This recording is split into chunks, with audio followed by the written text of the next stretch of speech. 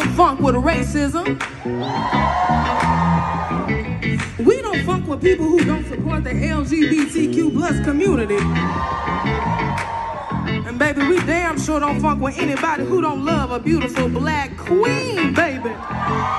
You see this tape. You don't let nobody act black and then go home and be white. It only takes a little bit of white brainwash to activate the coon chip in the average Negro. And a lot of white folk have demonstrated eloquently that they don't have no sense.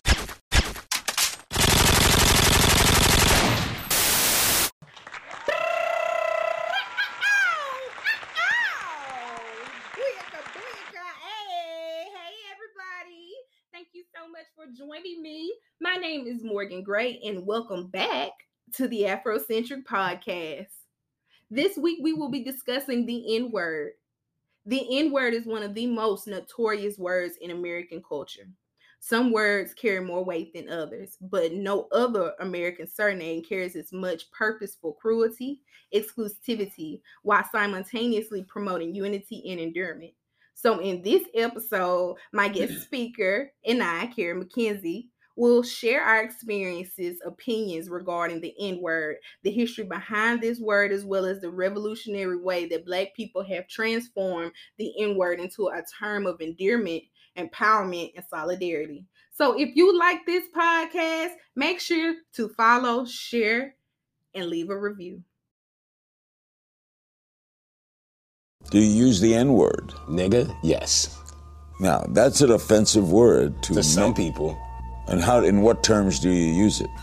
I don't know, man. People have to understand I grew up in a different time.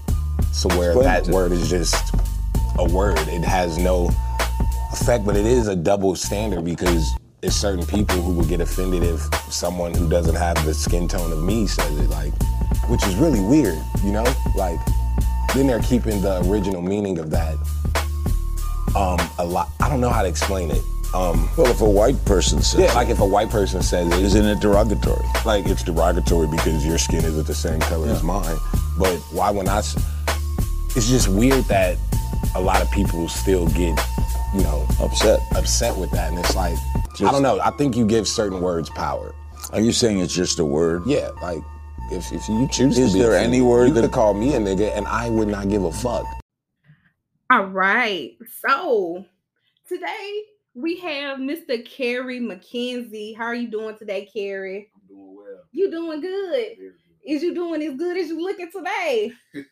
I'm trying. Oh, you doing better. That's what you're saying. Just a little bit. Okay. They gonna love your voice over this audio. The girls gonna go crazy. I'm excited. Not too much. Not too much. Look, all right. So let me introduce you to my audience. Kerry McKenzie is Kerry McKenzie. He has a bachelor's degree in education from Mississippi State, class of 2022. Congratulations. Appreciate you. At Mississippi State, he served as the Black Student Association's executive board and served as the president of the NAACP for 2 terms. Kerry McKenzie is a man of faith, man of honor, and a man who believes in and promotes Black excellence. Kerry states, and I quote, "I believe in various roles and niches within the struggle and always advise everyone in it to explore their passions, gifts, and talents, as well as adopting the struggle to help move the needle on the plight of Black people in your city, in your state, and across the world. We all have a role and must play it well, for if one is not free, then none of us truly can be." That's so beautiful. Man. I'm telling you, so number one, I want to say thank you so much for answering this call. I'm so happy to hear you, and I'm excited to give you a platform so that people can really hear what it is that you have to say, because you have such a strong opinion on things, and I really feel like your voice is something that people really need to hear.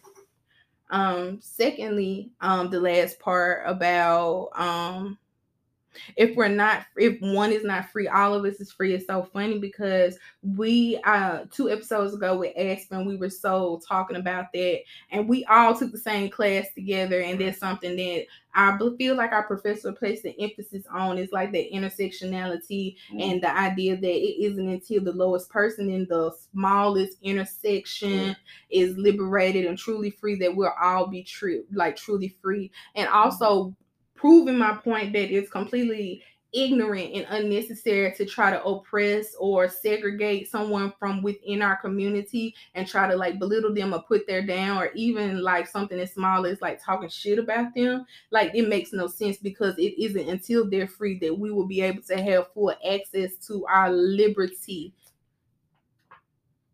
Definitely. I agree with that wholeheartedly. And like you said, like we learned in class, it's almost like honestly, what you said is perfect, until the lowest person can aspire to the highest roles, can aspire across the board now, can aspire to gain liberation, but not only just liberty, we need freedom.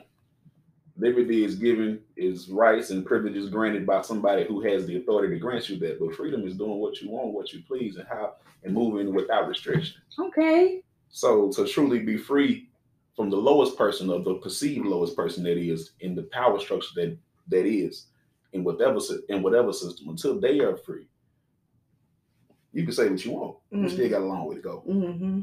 And that is so true. So thank you again for reminding the listeners that everybody is equal. Nobody is better than the next. And we all need to be lifting as we climb forward into the unknown.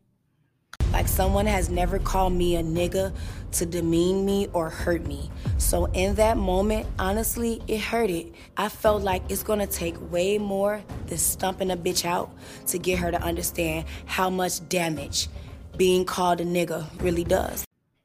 All right, so let's go ahead and start with our first question this afternoon, and it reads: have you ever been called the N-word to your face? If so, how did you react and how did it impact you? I have, actually. My first encounter with being called the N-word to my face actually occurred when I was in 7th grade. Seventh grade. Okay. Just entering middle school. You bright-eyed and bushy-tailed anyways. A whole lot. It's a transitional period of life. So with that being said, after that situation occurred, it actually happened by a white dude in my class. He was having some type of altercation about some group work. He said, such and such N-word. I remember that part. And a part of me wanted to spaz out and do the natural reaction to what you think is supposed to happen at this point. But I remember the context of the situation that I was in. And I didn't even understand the context of situations then. Just, okay, I'm an athlete. Strike one. You know what I'm saying? You don't want to rock the boat. I got stuff to do. I got business to handle. People that in my family work at this school. All right, if I get to fighting and get sent up the road, what they look like, you know what I'm saying, upon them, you got a legacy. And 3, and most importantly, and this, I'm just thinking about this now, and I guess I knew it then, but didn't really walk in it. 3, that was a normal for our ancestors. For my grandfather, that was a normal. You know what I'm saying? Expand on that. That was a norm. What I mean by that is in the 50s, 60s, and way prior to that, and that's my grandfather grew up in his 50s and 60s. So you got called this on every day. So you're going to be weak and just spaz out right now. No, you just got to make it clear. Hey, say it again. Say it again. But don't spaz out and lose your character and get, because they don't ever catch the person speeding. They catch the person that speed after the first person. That's a good point. You know what I'm saying? They don't ever catch the person that throw the rock. They catch the person that retaliate. Therefore, I'm already what he said anyway. A nigga. Yeah, based on their perception. Because we had number white teachers coming up. That's true. For the most part. Especially in Mississippi. That's what I'm saying. We had number white teachers coming up. So, all right.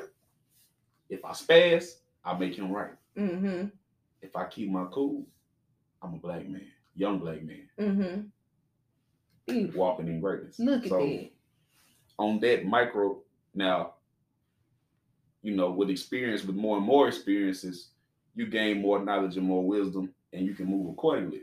But based on what I had at that time, God was with me, and I'm glad it was. No, nah. Because, boy, you know, deep down on the inside, you want to do something, but it might not be good for business always. Yes, it's true. I want to thank you so much for sharing that story, and I also wanted to share my experience of being the first time I got called an N-word too, because it's a real crazy ass story. Yes, and the statute of limitations is already passed, so I feel compelled to share that with the community. I'm very happy. Okay, so picture it, Sicily, 2015. Okay, I'm sitting in red Monte Carlo, and me and my best friend at the time, Jade, we had just left Kroger's because she went to go get some medication. She wasn't feeling well, so she was irritated. Keep that in mind. So we had pulled up behind Rice Hall, and we were sitting at this stop sign behind a yellow Jeep. Dirty, dusty, nasty, filthy yellow Jeep. And guess who was in the yellow Jeep? Who that? 2 cracker people.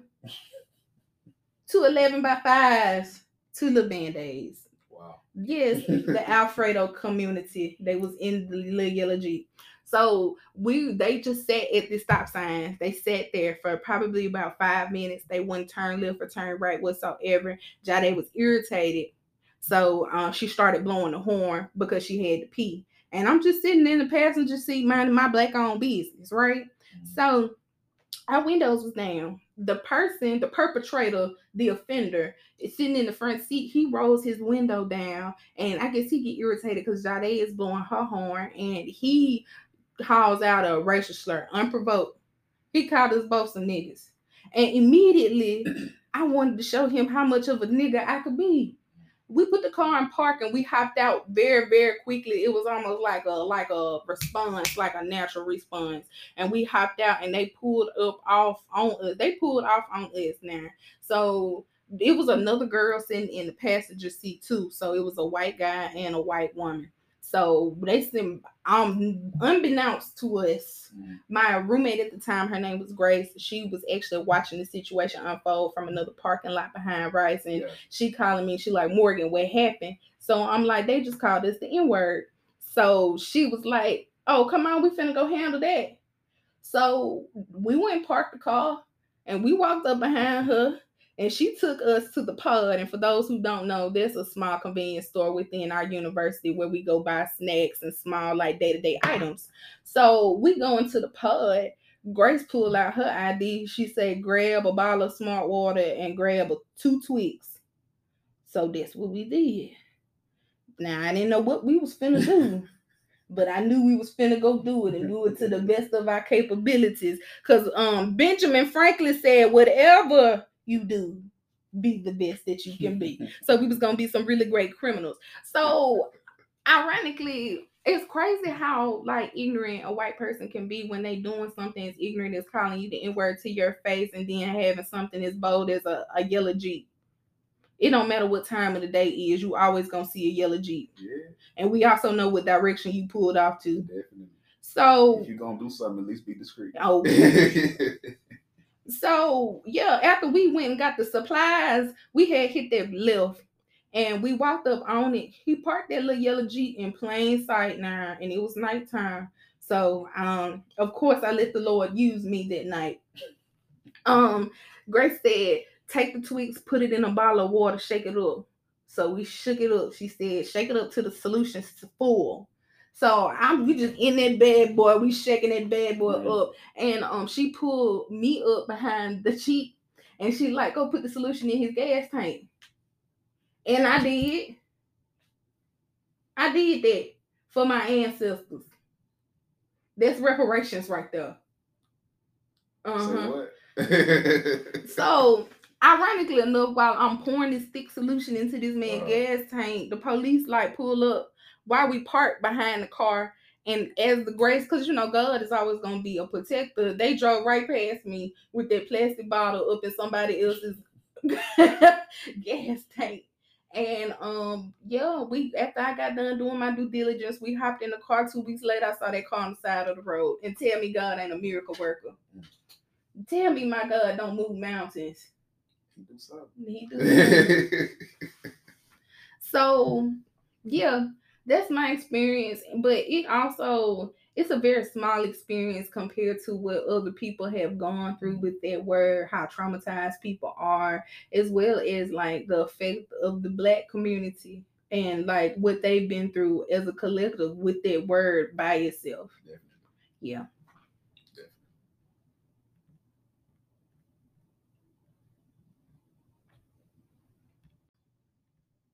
What the tweet supposed to do? You don't know? Yeah, so anytime you put any type of candy or sugar into a gas tank. It was the sugar then, yeah. Yes. I got the okay. I'm familiar with the sugar joint. But it's the water, like it sneak up on the gas tank. Okay. Yeah, so like you'll be driving around for like 2 or 3 days chilling. You don't know what's going on. Then about day 4, 5, your engine get the cutting up, get the talking to you, rat-tat-tat. So yeah, love it for that man. You know, if you got that big money, don't let your mouth write a check your ass can't cash. Yeah, I know. All right. Come on. Look, the second question reads, understanding the N-word. What is the history behind the N-word and how is the N-word used socially? All right. So it's a 2-part question. It's really a 3-part question, but we're going to take our time with it. Okay. First and foremost. What is the history behind the N-word? Right. The history. From my understanding and my research, the history and the origins of the word come from a Latin root. The Latin root word, N-E-G, either A-R or E-R. One of the two. But either way, that simply means black. It's a color. Similar to the Spanish word negro. Or the French word noir. Exactly. Black. Cool. But during the transatlantic slave trade, around that time, late 1400s, mid 1500s, etc. During that time, during the arrival period, if you will, the arrival of the Europeans to continental Africa and the slave trade beginning within that, it's transformed from just being simply a color into something people used to being a label. And now we're labeling these African slaves, these African enslaved people, or people who would go on to be enslaved people. We're now calling them the N-word in whatever context it was. From that, the evolution of it goes from simply a label to a slur. Okay. So by the time we recognize slavery and call slavery for what it was in the United States version of slavery, the South and all of it, for what we know slavery and frame slavery as, even though it's way bigger than what we could normally perceive it as a whole, but beside the point. By the time we get to the slavery, we know and recognize at that point it's a slur. At that point, it's a threat, such and such. So much so that the white parents to their children say, if you keep on doing bad, I'm gonna put you in the hole. Ooh. Know what I'm saying? Yeah, I do know what you're saying. For sure. I wanted to talk about the fact that race is a new construct. It's a newly formed construct, and it's only been around for about like 400, 500 years.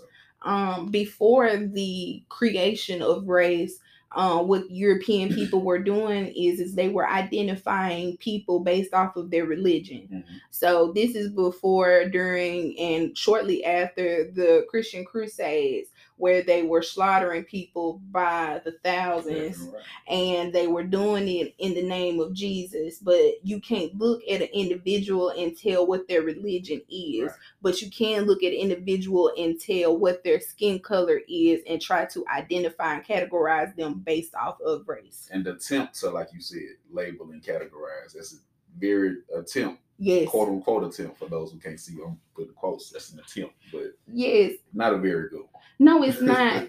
And I feel like this conversation really should talk more about like phenotypes, because we always talk about genetics and how you can look a certain type of way, but your genetics is not going to match up with your phenotype. You might be genetically come 100% black, but black comes in every form variation. So when you lay your eyes on a person, you're not going to know exactly where that person is from just based off of the tint or shade of their color. Yeah, that is correct. So let's move on to the second part of the question, which is, how is the N-word used? How is it used currently? How was it used in history? So what I wanted to get into was, number one, how it's used in history, as well as how it's used as a form of endearment for Black people. Okay. So I start there. I'll start where I pick up where I left off, rather. Throughout slavery, the N-word was used. It became to be used as a slur and continued on up until, really and truly, the 50s and 60s. Around 1970, though, around the time where what My Black is Beautiful, Civil Rights era, close to the Civil Rights era, the arrival of the Black Power era. Right in there, you start seeing black exploitation films. Yeah, so that's like late 1960s, early 1970s, and that's where you see the shift. Richard Pryor was a part of the shift, and using the N-word, so to say, as a play on words, as a construct to take a jab at racism, to deconstruct it slowly but surely, and also he was starting to use it more in social circles, and on.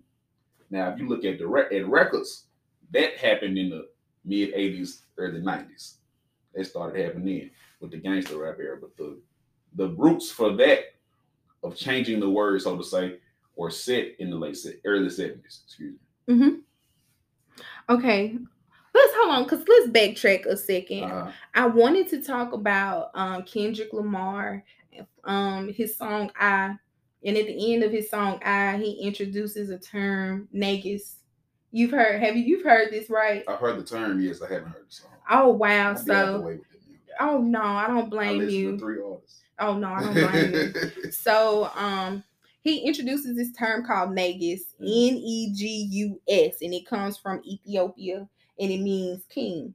Seriously. So essentially, that's where like another way of where this term came from as well, right. And they turned negus, and then they interpret it into nigger or nigga, and then they use it as a way to weaponize it. And like I said, they tarnished it and they turned it into something else, and they created it to be something to be very degrading towards us. So I think it's very interesting where Kendrick Lamar is saying negus, realest niggas alive, and it's another like modern example of taking something that was originally meant to be positive or to be neutral, then it was placed to be negative, and then inflicted towards us, and taking it back and reclaiming it as something that's our own. Yeah.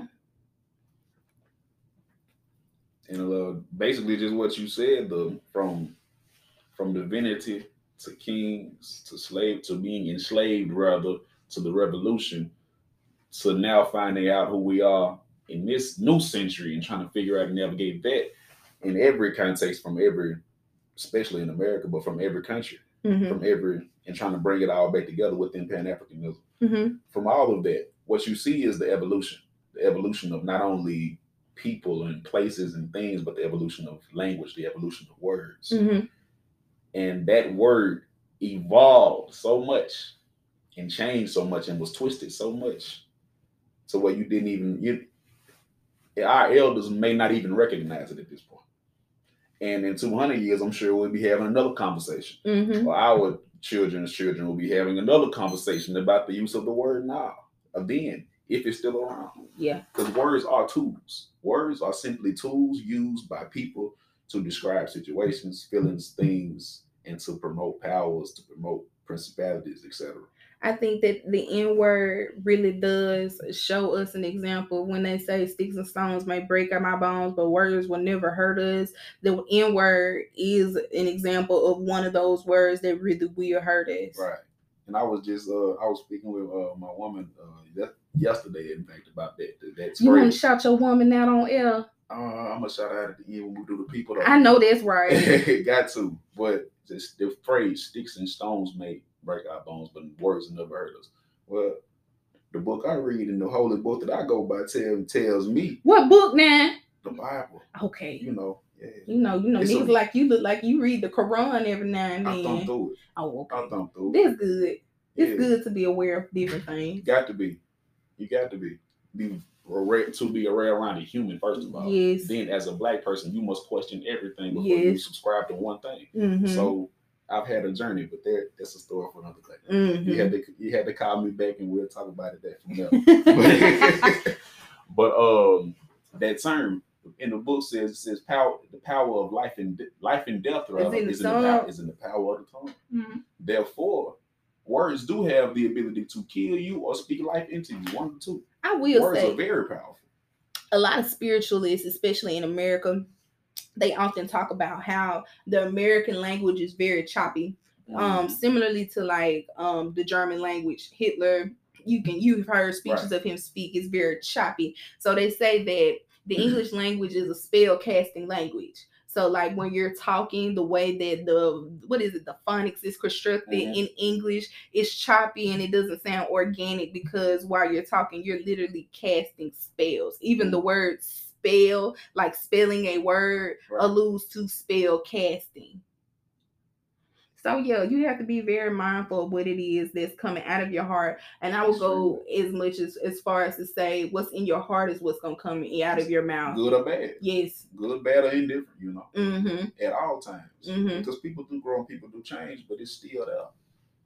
It's still there. Very much so. And you're going to have to deal with what you said at some point. Yes, and you got to be held accountable for it. That's why it is good, number one, to think before you speak, to be mindful of what you're saying. Another thing I always want to say is that you really shouldn't be saying anything unless it's meaningful. And the Bible does speak about that too. Like not opening your mouth to like condemn anyone. The only time you really should be saying something is to bring light or to educate or to inspire, not really just putting people down. And that's something that like in my day-to-day life, I try to practice. Right.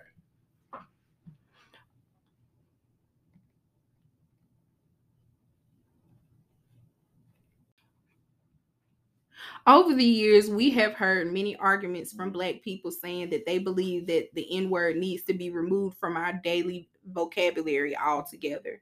What do you think?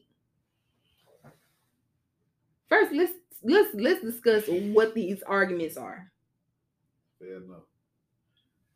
I can see it. I can see the argument. Okay, it's not conducive to this and it's not conducive to progress. Cool. But at this point, in my personal opinion, I don't think it's possible to remove the word entirely from the diction of everybody involved, from the diction of the country, the diction of the world. It's so heavily embedded now. And my thing is also this. It's only in the last 50 years, give or take. Yeah, it's only in the last 50 years that the word is being retransformed or the power is being taken back. I have another thing with the power being taken back, though, but that's something else entirely. But at this point, I feel like the access to it is in the hands of each individual Black person to choose if you want to use that word in your day-to-day conversation. If you want to use it professionally or privately, that's up to you. Or if that's what the access looks like, in my opinion. And to each his own. I'm not going to judge you for saying it, but if I choose not to say it in my day-to-day life, that's on me. But I'm not to judge you and make you feel like this or make you feel like that or talk about you crazy because I hear it. Because at this point, it's a great dream to get rid of it, so to say, and use something else and move on. But let's be real. That's not probable, nor do I believe it's possible. It's not. Okay. I want to say this. So there's a documentary on Netflix that's about like the origins of cuss words, right? So mainly when it comes to the origin of cuss words, they always start off as one thing and then they transform into something different. But the reason why cuss words are so important, especially in American vocabulary, number one is because it explains the unexplainable, as well as it does not limit vocabulary. It makes vocabulary easy to be able to express, if that makes sense. And I feel like in this instance, the N-word does too. If you were to tell Black people, don't use the N-word, it's so oppressive, well, it limits vocabulary. Yeah. And if we're talking about the freedoms of speech in this country, you should be fighting for someone to use the N-word by your, rationale, the American rationale. I think that's the first yes, that's the first one, ain't it? Yeah. First Amendment. The First Amendment of the Constitution. The freedom of speech. The right to speak freely. But we also know that is a lie, because especially like right now through like social media use, you can see our freedom of speech being limited. Oh, definitely. But it's a cute idea. It's always been a fallacy, but if it's gonna be the number one, let's treat it as such. Very much so. Now, my argument would be that we as Black people need to gatekeep the word. Definitely. we definitely need to keep it within our community. And what really gets on my nerves is the Negroes, the coons that hang around different white people, they give them access to it. And then they get around Negroes like me. And because I'm funny and friendly, they feel like they can slide it in. See, let me tell you what I do. What they call it, they black card, so to say. Okay, your black card, baby. Word card. I got it today. I got it on me. You can see. I'm not that bank. Well, I'm the bank teller. Wrong bank. I'm the bank teller, and let me tell you something. Your car fraudulent. We're gonna have to pull you into the office booth. But me, when I get to meeting them, because you can always see you always can look at a white person and be like, I bet they say the N-word at home in their free time. You can spot them out. So when I meet one of them, they get the hollering, and then I slide that little piece of tidbit information in. I bet you say the N-word at home sometime. Yeah, I do. My bro lets me say it from time to time. And I look at them and I smile and I say, yeah, just thinking it's funny. Yeah, they think it's hilarious until I put my foot down. Well, I ain't one of them. So, unless you want to get your feelings hurt, I would suggest you not say it around me. And that boy, I love it when that energy shifts. Because find somebody to play with. Find you somebody to... Another one that's big, I'm glad you brought that up. Another one that's big is the people that you think is validated because you was singing a song and the song is to say this. So the argument is, well, if they're going to have it in the music, why can't everybody say it if it's all inclusive? I hate that so much. I agree. Because I feel like it's the number one argument that the colorless use as a way to justify using the N-word. And I really think it's a weak example. I really do. Because there truly is no justification. No, it's not. And my thing is, why you want to use it? Why you want to say it so bad? They have a... What is it about that word that you just want to say so bad? It's the access to it. Because white people have privilege, they're used to having access to whatever it is that they want. So when you take the access away from the word, they feel like it's a commodity that they want. Motherfucking capitalists always want what it is that they cannot have. So it's unattainable to them, so they want it so bad. They want the right to be able to say it, but they can't.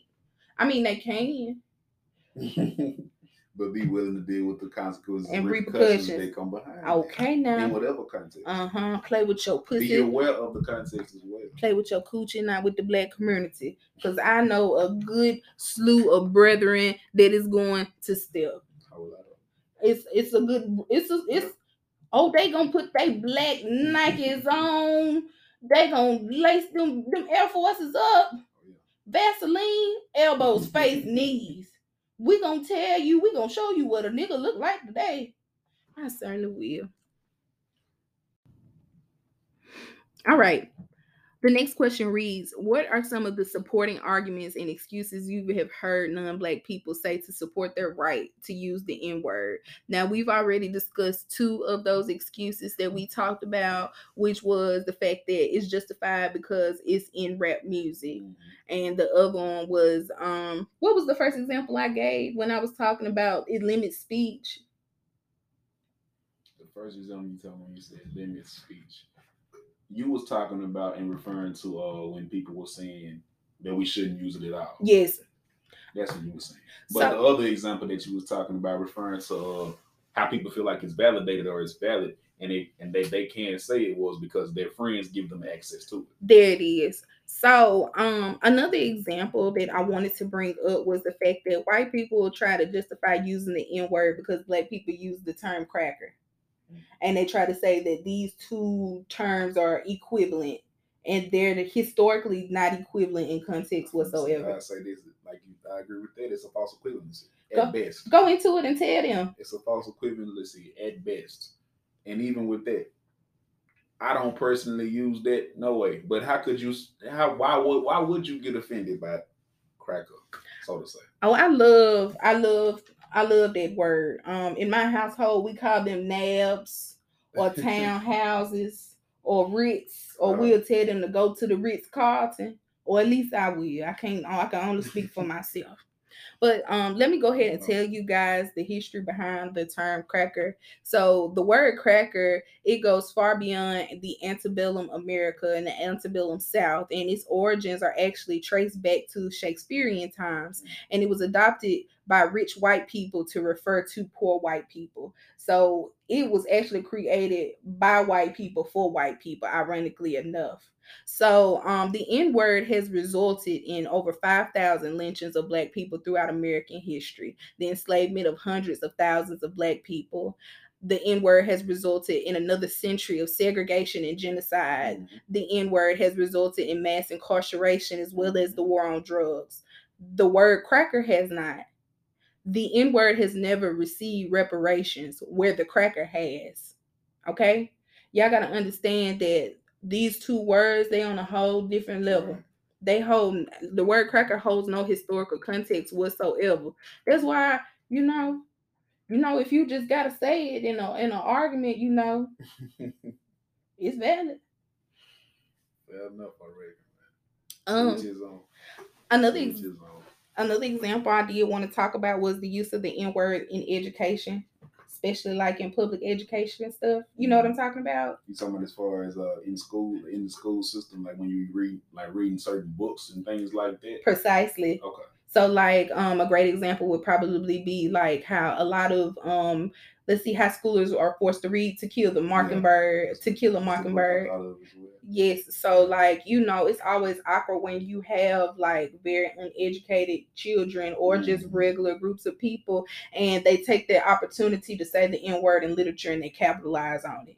So I just wanted to personally say that you cannot use education as an excuse to use the N-word to offend marginalized groups of people. Right. And you can always, because they're going to say, oh, it's in education, it's in the book. So instead of saying the N-word loudly and obnoxiously, you can always educate people on the historical and sociological context of the N-word. And you can do all of this shit without actually saying it. Like how we just record a whole episode really without even saying the N-word. We have been just saying, quote, the N-word. So, because it's such a word to be reckoned with, you know what I'm saying, that everybody know already. Everybody know the stigmatization behind it, first of all, and everybody also knows the true context that it does hold. And everybody knows the weight it holds. It's like the heavyweight championship of words you don't supposed to say right now, Well, I think it's the heavyweight champion. The heavyweight champion. So when people have those opportunities, especially children, I feel like as a teacher, as an educator, it's your job in that room to hold that down. Saying like, look, you see, as a matter of fact, if anybody gonna say it, you read it. You read it and you skip over, do whatever you have to do. Like, just imagine, like, but don't allow that chaos in your classroom, because then we have another problem. It's like they breed that type of chaos within the classrooms. Because just think about it: if you are making a classroom full of 16-year-olds to read To Kill a Mockingbird, why would you ask them to popcorn read? You get what I'm saying? Right. Like, why would you pass it around and give each one of those children an opportunity to say it? If anything, this is something you read at home and we come in and discuss. Yeah, well, if anything. Or we pull certain passages out of the book, because it's a great book. It is. It's a great read. It is. It's very eye-opening. Yes, and it's just like I said, a great book. It's a great story. Anyway, so you can take that and apply it to how you need to do it for your curriculum, whatever your curriculum may be, without literally, how you say, having popcorn reading and then having this big uproar. It's ways to control it. People just got to take the time and resources to do that.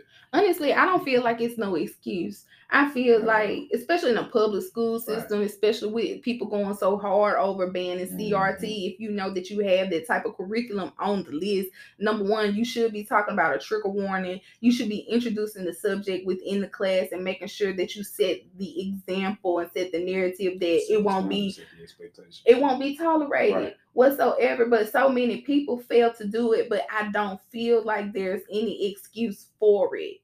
I feel like it's not. We have worked in ACDC literally for years, and we've had so many like tough conversations with groups of people that were not exactly ready to hear what it is that we've had to say, but we've always been taught and educated to introduce the subject, to warn people about the effects that it has, and to also, I don't want to say tiptoe around it, but be mindful of what it is that you're coming out your mouth. So for an educator, someone who's supposed to be degreed and is supposed to specialize with working with children and sensitive topics, it's no excuse for it, in my opinion. scared? On my brother's grave, I'm beating your ass. Say nigga again. Girl, trying to make a black lives. Yo, relax. Didn't I tell you not to say nigga? Didn't I tell you? Didn't I tell you? What are you doing? Didn't I tell you, bitch? What are you doing? Jocelyn, get bitch. Jocelyn, Didn't I tell you not to say nigga? Serious? Bitch, I told you, bitch. I told you not to say nigga, bitch. Fuck is wrong with you? Say that shit again. Say that shit again. All right. Do you think that it's appropriate for non-Black people like the Latinx community to say the N-word in any context? In any context, I would say no, unless Afro comes before their Latinx. So Afro-Latino, yes, that community. Unless you have Black in you, on you, or around you meaning your family. Around you meaning your family, your circumstances, and not circumstances, but your culture, your ways of life, the way you move each and every day.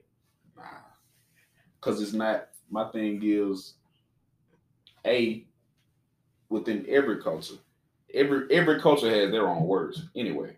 Words of oppression, words of, not affirmation, so to say, but they have words of affirmation. They have their own affirmations. They have their own racial slurs. They have their own racial slurs that hold a whole lot of weight in different contexts. But they don't have no word that hold as much weight as the N-word. Precisely, which is why they don't have the governance, the governing power to dish out and use that word with whatever kind of when and where they want to. That's what I'm saying. See, okay, so I wanted to bring this up. So I'm a huge fan of Zeus Network. Huge fan. Do you know about Zeus Network? I know. Okay, so Zeus Network is Black-owned television network. And it's very, very new. So that's where you get your Jocelyn Cabaret, Bad Boys Club, the new versions of Bad Girls Club, etc. So last season on Jocelyn's Cabaret, there's actually a very interesting scene where this Black girl, her name is Amber, she is a stripper, and there's another girl who's also a stripper. Her name is Diamond, and she's a Latinx. She's Puerto Rican. So she does not have any Afro, like any Black features whatsoever, but she called her the N-word. Throughout the season, you can hear Diamond saying the N-word like in the back. And the first time I had heard Diamond say the N-word, it didn't sit right with my spirit. It didn't settle well with me. It made my stomach hurt, actually. So by like episode 8 or 9, Amber actually addresses her about saying the N-word. She says, "Can we address cast members saying the N-word that don't look like me?" So this Diamond, the Latinx girl, the Puerto Rican girl, she get bold, and Amber tell her, "Say it one more time if you bad." And she like, "What you gonna do, nigga?" And Amber rushed her and beat her ass for all of our ancestors. For all the Mansa Musas, the Harriet Tubmans, okay, all the Muhammad Elijahs and Alis, okay, got up there and beat the dog snot out that girl and told her. And what was crazy is after Diamond took that ass whooping, she still hauled back and called her a nigga like 2 more times, and Amber just walked off and she cried. And, you know, I felt like they was playing it up for TV, but I felt like it was a really good example of like the effects of being called the N-word, as well as who can or cannot say the N-word. But moreover, it brought up this very interesting conversation about how people up north, so we're in the South, and we are mostly the most rooted in our Blackness and Black heritage. So we are closer to our roots. Then you have those Black people during the Black migration who end up migrating up north, and they're not as close to their roots as we considerably are. And it seems like those people like up in New York, Wisconsin, over in California, New Jersey, they are more lenient on letting their non-Black friends say the N-word. And that's something that I've been seeing pop up time and time again. Yeah, fair enough. I've seen that as well and noticed it. How does it make you feel? It's interesting. It's very interesting. But I feel like it's the proximity. The proximity to the actual places and literally the proximity of the geographical location to where these atrocities such as lynchings have taken place. And we in Mississippi, man. Mm-hmm. So it's not like you can avoid that conversation from knee high to a grasshopper. And if you do, by whatever means, you're going to find out about it around 16, 17 at the very latest. So some point throughout your childhood, you're interacting with not only the ancestors of people who took part in this on one hand and people who are victims of it on the other, on either side of it. You're also interacting with and walking the same roads that Black people who are getting oppressed by the N-word, you know what I'm saying, and other atrocities, etc. You walk in the same streets as them. Well, you also every day, as well as the descendants of the bystanders, right? Of those who stood back and didn't say anything, and then the others who actually took part in it. But like we always was taught, if you take part in it or you don't stop it, you just as guilty as the first person who cast that first stone, so to say. So either way you look at it, you're a part of the problem if you're not helping to fix it. Mm-hmm. Okay, let me ask you this very interesting, nuanced question. How do you feel about albino Black people saying the N-word? I get the overview, like they still niggas, so they could say nigga. Right. So there's this stand-up and there's this stand-up comedy skit of like this white man asking this albino person, like, what is your like race? And he's like, I'm African American. He said, say nigga right now. He said, say the N-word right now and prove it. And although he was Black, he was albino and he was so hesitant to say it just because of the color of his skin. I feel like that's a very interesting situation to be in. It is very interesting. And now the fact that bro's put on the spot like that is also very interesting. So you can see that within himself, for whatever reason, himself psychologically, he couldn't bring himself to say that word in that public setting of like that. Whereas if he had a little bit more melanin, you know, if a little bit more melanin was present, he might have had a different feeling about it. Yeah. But as far as albinism, I had it right the first time. As far as albinism, period, I mean, if you come from that and you cut like that, and like I said, you are that, and you can use that word however you need to. I feel like that.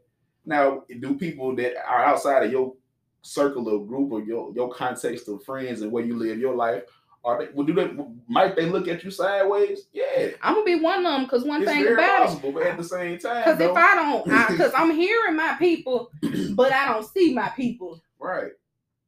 But that's another thing.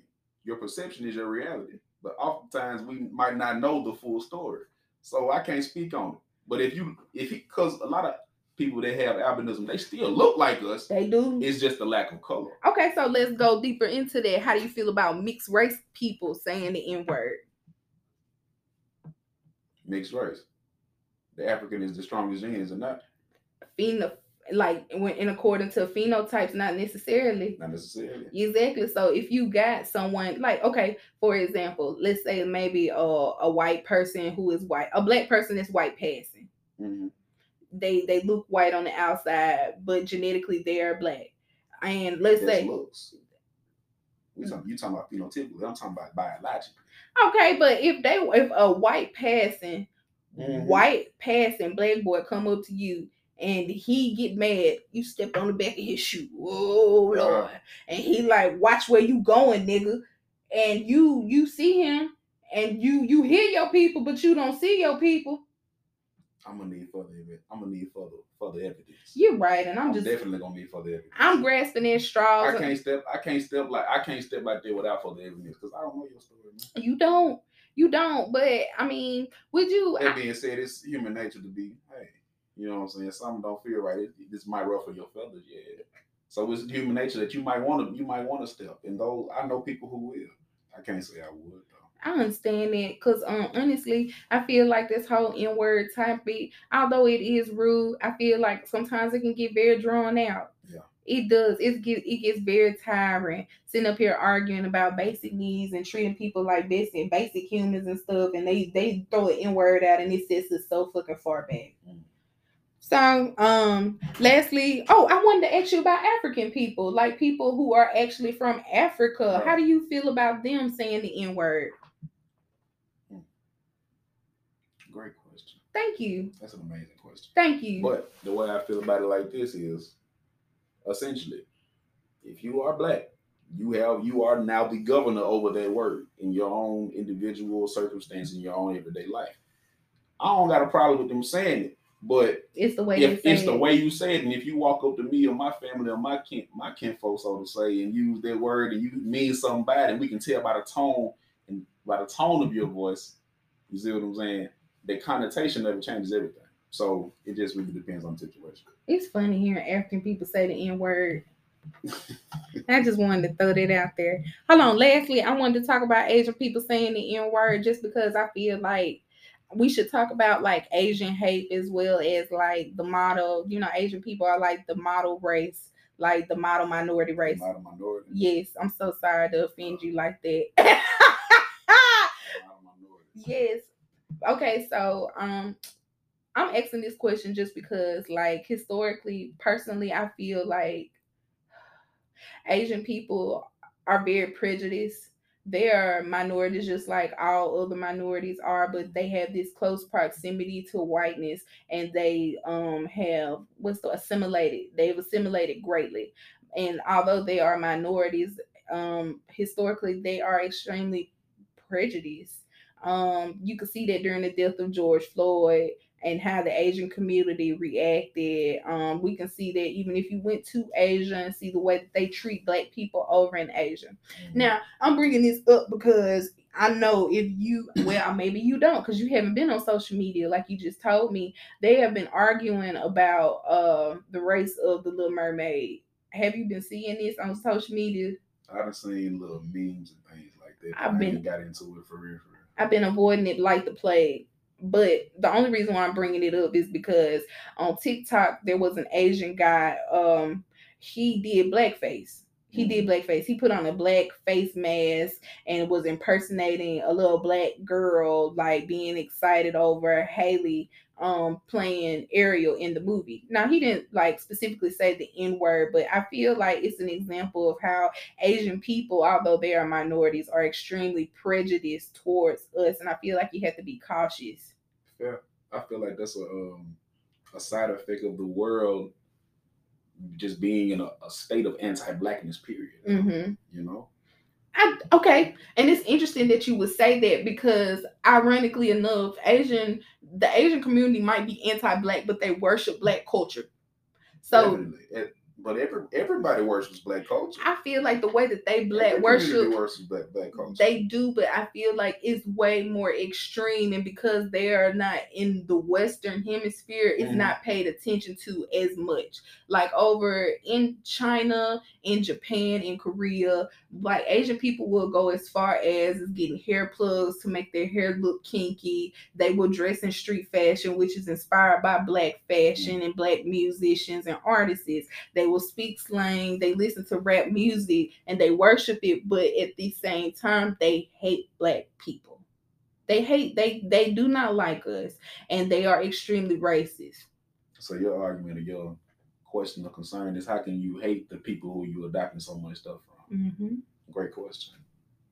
That's an amazing question that I do not have the answer to. My opinion on it is that it's not very smart. In what way? To be so infatuated with something and with a people. It might be is jealousy to a certain extent, because we are the trendsetters in every context. Well, I'll throw you this. You see what I'm saying? And just to piggyback out that, we are the trendsetters. Like I said, you're not setting the trend, but you following the trend and you taking it and using it to how you need to use it for your context, and you blowing up off of it, whatever the case is. Regardless, it don't make sense in my mind to hate the person that started that the first time. You adopted everything about them, from their culture to their lingo to their fashion to their hair, everything, literally. But you still will perpetuate that hate. That I don't understand. I don't either. And I will say that it's not just Black culture that they mimic. You can also see them mimicking like Latinx culture. They have a very high rise of like the Chino movement. The Chinos, the Hispanic gangsters. They're wearing their aesthetic, their clothes. They getting their hair cut like that. They love mimicking cultures that are different from them. Might be an identity crisis. Well, or something of that nature. I'm gonna keep from saying some prejudice. She can't say nigga if she don't look Okay, like that's your opinion, friend. If you ain't got B2Bs in the back of your head, if you ain't got cootie balls, if you ain't got nappy roots, you can't say nigga. Period. All right, you guys. So while we are having this discussion about the N-word, as well as setting a few boundaries and rules and regulations around it, I wanted to provide you guys a list of things to be considered about when you are using the N-word. Okay? Number one, if you have to ask or defend your right to use the N-word, you probably shouldn't say it. Number two, we don't care if the N-word is in the music. Don't use it. Number three, and this is for the niggas. This is for the colors only. You really cannot tell another black person whether or not they can use the N-word. It limits language. That it does. And finally, the term cracker is not equivalent to the N-word. Y'all do with that information as you will, Y'all just, put a little sticky note, little asterisk beside that. Keep that in mind. I wanted to beat that bitch up for every slave that there ever was in this world, in this lifetime. And I did. Shout out to the slaves. Yeah, shout out to the slaves. You feel me? Shout out to Harriet Tubman. Shout out to she's a real nigga. Shout out to the real niggas. And shout out again to all those people who hate my guts. Y'all are doing a justice and an effort to the world. Keep breaking these men down one at a time. You are obsessed and sick. And now, it's time for the big black shout-outs. Coming out of Tupelo, Mississippi, we got Mr. Kerry McKenzie. Kerry, who do you want to shout out today? I got a few people in a few places and a few brands and a few things, so just bear with me. First and foremost, for people and figures, I've got the Honorable Dr. Umar Johnson. Amen. A historic figure. Yes. The most honorable. Prominent luminary. El Hajj Malik El Shabazz. So Malcolm X for those who don't know. I know this, right. Big Red. Got to. Straight out of Detroit. Anyway, I also need to have a shout out for my better half, Miss Law, Mama Justice, a powerful leader in her own right, and my beautiful black queen. Shout out to her. Shout out to you, Mama. Hold it down for real, for real. Definitely. Another cat, another guy. I'm a fan of his work. All of it, from All Dev Digital to and beyond. Kev on stage. Oh yeah, shout out to you, Kev, doing the Lord's work. Definitely. That's my dude. And brands, Goat Tees Apparel. What do they sell? Everything from do-rags to, like I said, graphic tees. Some of everything. Tell me about the quality. Good quality. High quality. Black owned. Definitely. That's lit. Tell them the name again. Goat Tees. GOATTEEZ. APPAREL. On Instagram. This for the niggas. Apparel. Yes, that's great Christmas gifts, ladies. And a few athletes. This for my athletes, rather. If you an athlete or anything like that, I just need some motivation. Some cats I got that are athletes themselves that I use for motivation and inspiration. Muhammad Ali, both for the culture and for motivational reasons. Very, very distinct brother. Mm-hmm. Very powerful brother. What is it about Muhammad Ali that really draws you to him? Outside of being poetic. And an amazing speaker. Orator. An amazing orator. And an amazing athlete, period. Yes. Outside of that, it's really how he stand, what he stood on. His advocacy. Right. We talking about a man that refused to go to fight in Vietnam and gave up his world title at the time when he was at the top height of his career. Because he said, and quote, the Viet Cong ain't do nothing to me. They ain't called me out my name. They ain't beat and robbed my ancestors. And they didn't. They didn't. They ain't did nothing to me. So what I'm going over there shooting them for? Come on, Double V campaign. Look, so and he served time behind it, man. I don't blame him. The military is no place for black people. Sometimes you gotta go lay down. He stood on all 10. That's why I respect him. Oh, he stood on all 10. He didn't pray up a 10 and someone tried him, he cut up. Definitely. Only the gangsters gonna understand. I do want to ask you this before you move on to your next shout out. What are some of the sources that some of our listeners can find, like online and stuff, to give them more of a historical background on Muhammad Ali or any of his works or writings? For sure. You can start at YouTube and work your way down. Okay. You can start at YouTube and go throughout all his interviews that he did. Outside of that, you can look into some biographies. Outside of that, Google always works. Praise God for Google. Always works. Yes, Lord. All right, shout out to you, Muhammad Ali, floating like a butterfly, stinging like a bee. Along with that, another athlete, another boxer, as a matter of fact, Mike Tyson. Love that. Mike Tyson is amazing for motivation. The man has an amazing story. I mean, if you just need to get your day going good, turn on some Mike Tyson, let him talk. I love Mike Tyson. He a real nice brother. He a real one, definitely. Shout out to you, Mike Tyson. Powerful too. Big thick tongue, big lazy tongue. And I got some media rather, and like it's a movie really. Check out The Woman King.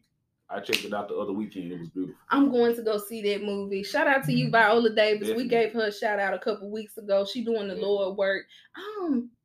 Continue, please. It's an extremely strong cast as well. I have my ring I keep on. It's from that tribe that they have on, and I've been wearing it for for the last 2 years. I love it. Along with that, next we've got the Grapevine podcast via YouTube. That's the platform that you can find that on. It's probably on other platforms as well, but that's where I consume it. And the Grapevine podcast is essentially a podcast where a group of Black people talk about Black things for Black people in the Black community. And it's beautiful. They discuss a plethora of topics, everything from literally the N-word, the uses of the N-word, all the way up until intersectionalities and religion, etc. It's a very, very great, good show. So if you ain't got nothing to do after you get through listening to Afrocentric, turn on the Grapevine, expand your mind a little bit. It gives you something to think about. Beautiful. All right. An author y'all can check out. If y'all like crime dramas, it's Carl Weber. Carl Weber. It's a great reads to unwind with, and it's very therapeutic to me. But I'm into that type deal though. So like crime dramas, that type thing. It's for the mature audience. I will say that. Yeah, this is for the grown niggas. Definitely, it's for the mature for audience. For the grown and sexy. If you don't mind diving into a different world and just delving into new stories, they're Black stories as well, then that's something that you definitely should get your hands on. And last but not least, a few music artists. I've got Gang Ty June. He out of Tulsa, Oklahoma. What's his name? Gang Ty June. Okay. But you spell it Gang51E June. June. You sure he not from Mississippi spelling shit like that? I'm positive. Oh Lord. Tulsa. Well, I know he's from a very pro-Black area. Definitely. And he preached a lot in his music too. So, and it's very, I don't like a whole lot of type stuff at this day and age. Yeah, you want something that's going to speak to your spirit. I like something that's going to speak to me, and I love something chill. Don't get me wrong. I listen to my trap and all that good stuff when I need to, but it's all, he got a good balance. Mm-hmm. He's got a great balance. Another one, Molly Music. Like Molly the drug. Nah, not like the drug. Like the tribe. Oh, Molly. Molly Music. Yeah. Moli. I don't think that's how you spell it. Mali. Amen. Close. But then I've got, along with that, different genre altogether though. Burna Boy and Coffee. I've never heard of them. What's that? Say what? What is Burna Boy and Coffee? It's like Afro-Caribbean style soca. It's a take on soca. You know how to wine, Kerry? You know how to dirty wine? Just a little bit. That what you be doing to that music? Just a little bit. Shout out to you. I don't do too much. And then I've got Mississippi's own Millennial. That boy Millennial. Shout out to my boy. Shout out to Millennial. He is one of the greats, one of the ones that we expect to make it out of Mississippi. On the way, y'all check him out. So yes, please make sure y'all check him out. I love Millennial so much. I just wanted to give a special big shout out to all the Black nouns, all the Black people, places, and things that Kerry shouted out. And I wanted to remind you guys that if there is any Black businesses, Black creators, Black innovators, or Black thinkers, speakers that you would also like for me to shout out on my podcast, make sure you are emailing me at the Afrocentric Podcast. That's afrocentricpodcast@gmail.com. Please forgive me for any sins in which I committed, those I know of and those I don't know of, Lord. Lord, please forgive me for beating this bitch ass today, Lord. Lord, please forgive me for thinking about beating her ass again, Lord. Please rebuke all these demons that's in this house, Lord. I pray unto you, Lord. Is that really necessary? All right. Now it's time for my favorite segment here at the Afrocentric podcast. We call this the altar call. See, I wanted to remind y'all that me here, I'm riding on the highways and the byways, and I'm just doing what the Lord told me to do. And I just wanted to remind y'all that I'm yet praying and fasting on your behalf, and that Jesus is here and he's knocking on the door and he's waiting for you to open it. Yes. So this here segment is an opportunity for listeners to DM me prayer requests, groups of people about politicians, relationships, and etc. So today I wanted to take the time to pray for Iran. And let me say that the women down there is running for their life, and that is the truth. Have you been hearing about what's going on in Iran? I have not. Enlighten me. I'm praying for them. They are having a mass genocide in Iran right now as we speak. A woman, an Iranian woman, refused to wear her hijab, and the morality police in Iran shot her dead in the middle of the street. Yeah. And it's a lot of religious extremism. Anybody in the streets, they getting murdered. They hanging women. And they also have taken the internet from their homes, so they can't reach out and speak out about what's going on. So I'm praying and I'm sending up prayers to my Heavenly Father for all the women in Iran, because the Bible say, touch not my anointed ones and do my prophet no harm. So sisters, assalamu alaikum. May the peace be with you. All right. So the Bible says to watch as well as pray. And I wanted to remind you Negroes up under my voice to stay vigilant. Football season has started, and I wanted to let y'all know that the NPCs are out, the predators are out, and the Karens are out.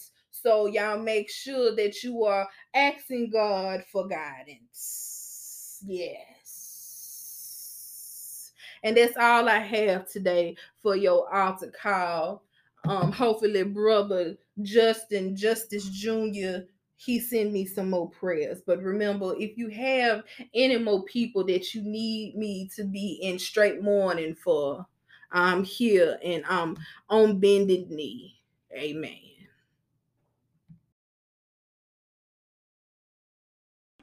I think that was a scripture in Galatians.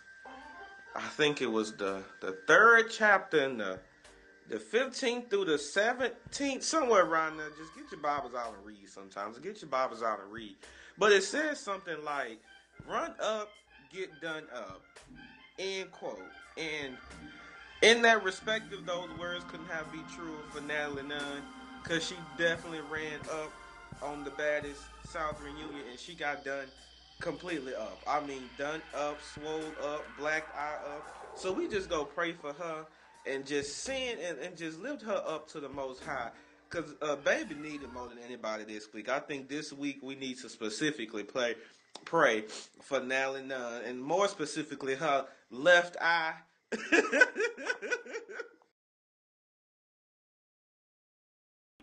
Also, let's lift these niggas up who defend R. Kelly like they his bitch. Oh, I said it. That's what I said. We go pray for them, because baby, let it go. He did it. He's in jail. He did it, baby. He did it. You need to let that hurt go. It ain't because he can't read. Yes, he can't read, but he did it. He did it. So we need to pray for all the black men that go into barbershops and just preach this news of R. Kelly being innocent. Of R. Kelly being innocent, child, and blaming him being incarcerated on the fact that he can't read. I don't think he got incarcerated for the reason he can't read. I think it was because all of the documentaries and counts of women and da-da-da-da. I just think, we need to just pray that they release that spirit of of delusion. Because that's all it is, child. You're delusional. Delusional.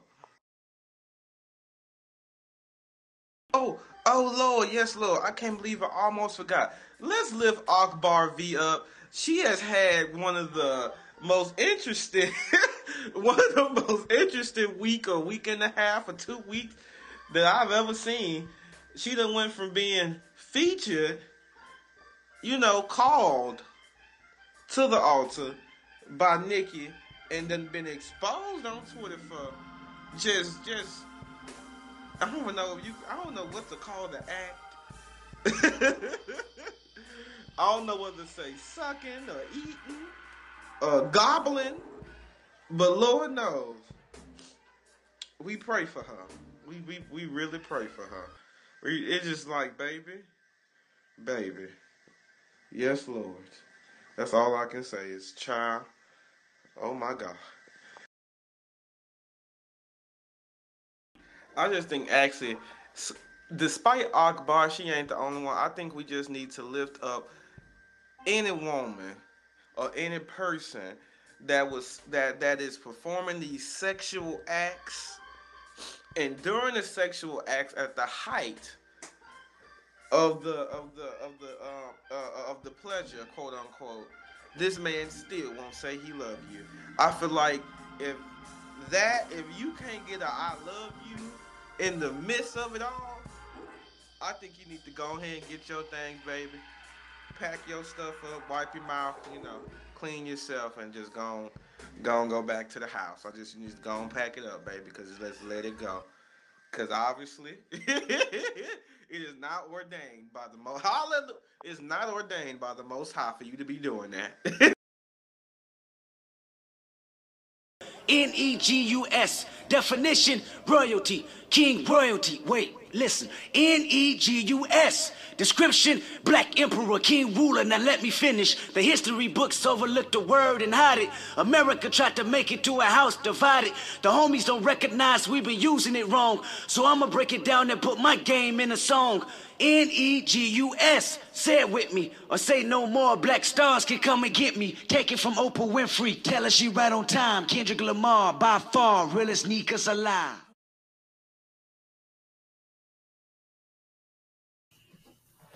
All right, everybody. Right now, I wanted to thank Kerry McKenzie again. Thank you so much for coming here and spreading your knowledge. Hopefully, our listeners can feel the strong sense of peace that you brought into this conversation that we're having, as well as they can appreciate your perspective in the background that you bring. In this moment, I just wanted to ask you if there was anything that you would like to tell the Black community before you left. For sure, that always and first and foremost, keep your Heavenly Father first, whomever your Heavenly Father may be. Have faith in things above and things below and around you will work out. That is my experience. That's first and foremost. Second, each and every day in life, go as hard as you can for whatever you believe in, whatever you stand on, for the people around you. And like I said, if one of us is not free, none of us are. Mm-hmm. None of us ever can be. So just keep that in mind as you go throughout your daily lives, and always remember that the struggle is forever present. Mm-hmm. It's still alive and still well. So we must be alive and well and continue to fight it, both in the system, outside of the system, infiltration in the system, and through the media, etc. So just keep hope alive, all that good stuff, you feel me? And black peace, black love, and black power, you feel me? Thank you so much, Kerry. Before we go, I wanted to thank you guys so much for choosing to be Afrocentric today. Please remember that Black Lives Matter. Remember to listen and to protect Black women. And the only thing that you must do in this lifetime is to be Black and die. Remember that we're just civilized people having civilized conversations. Bye-bye.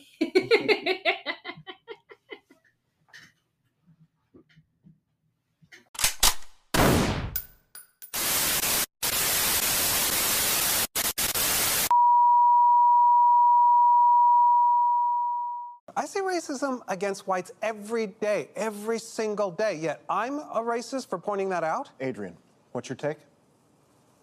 Take on what? what Chuck just said? Is racism just a one-way street?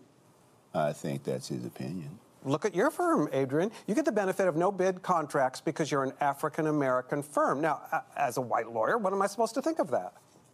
I don't know. I think Chuck is pointing out a double standard here, Adrian. I mean, take hip-hop. We've talked about this on the show before. You have African-American rappers saying N-word this and N-word that, but a Caucasian can't. So say it. Say what? Say the word you want to say. I'm not saying that I want to say it. I'm just saying that I can't. Sure you can. Say it. Say it right now. I will say it with you. Okay, this is hypocritical. You know we can't. Sure you can. This is America. Both of you. Say it. All right, I think we can move on. Why? Why move on when you want to say it? Both of you want to say it. Huh? All together, everybody.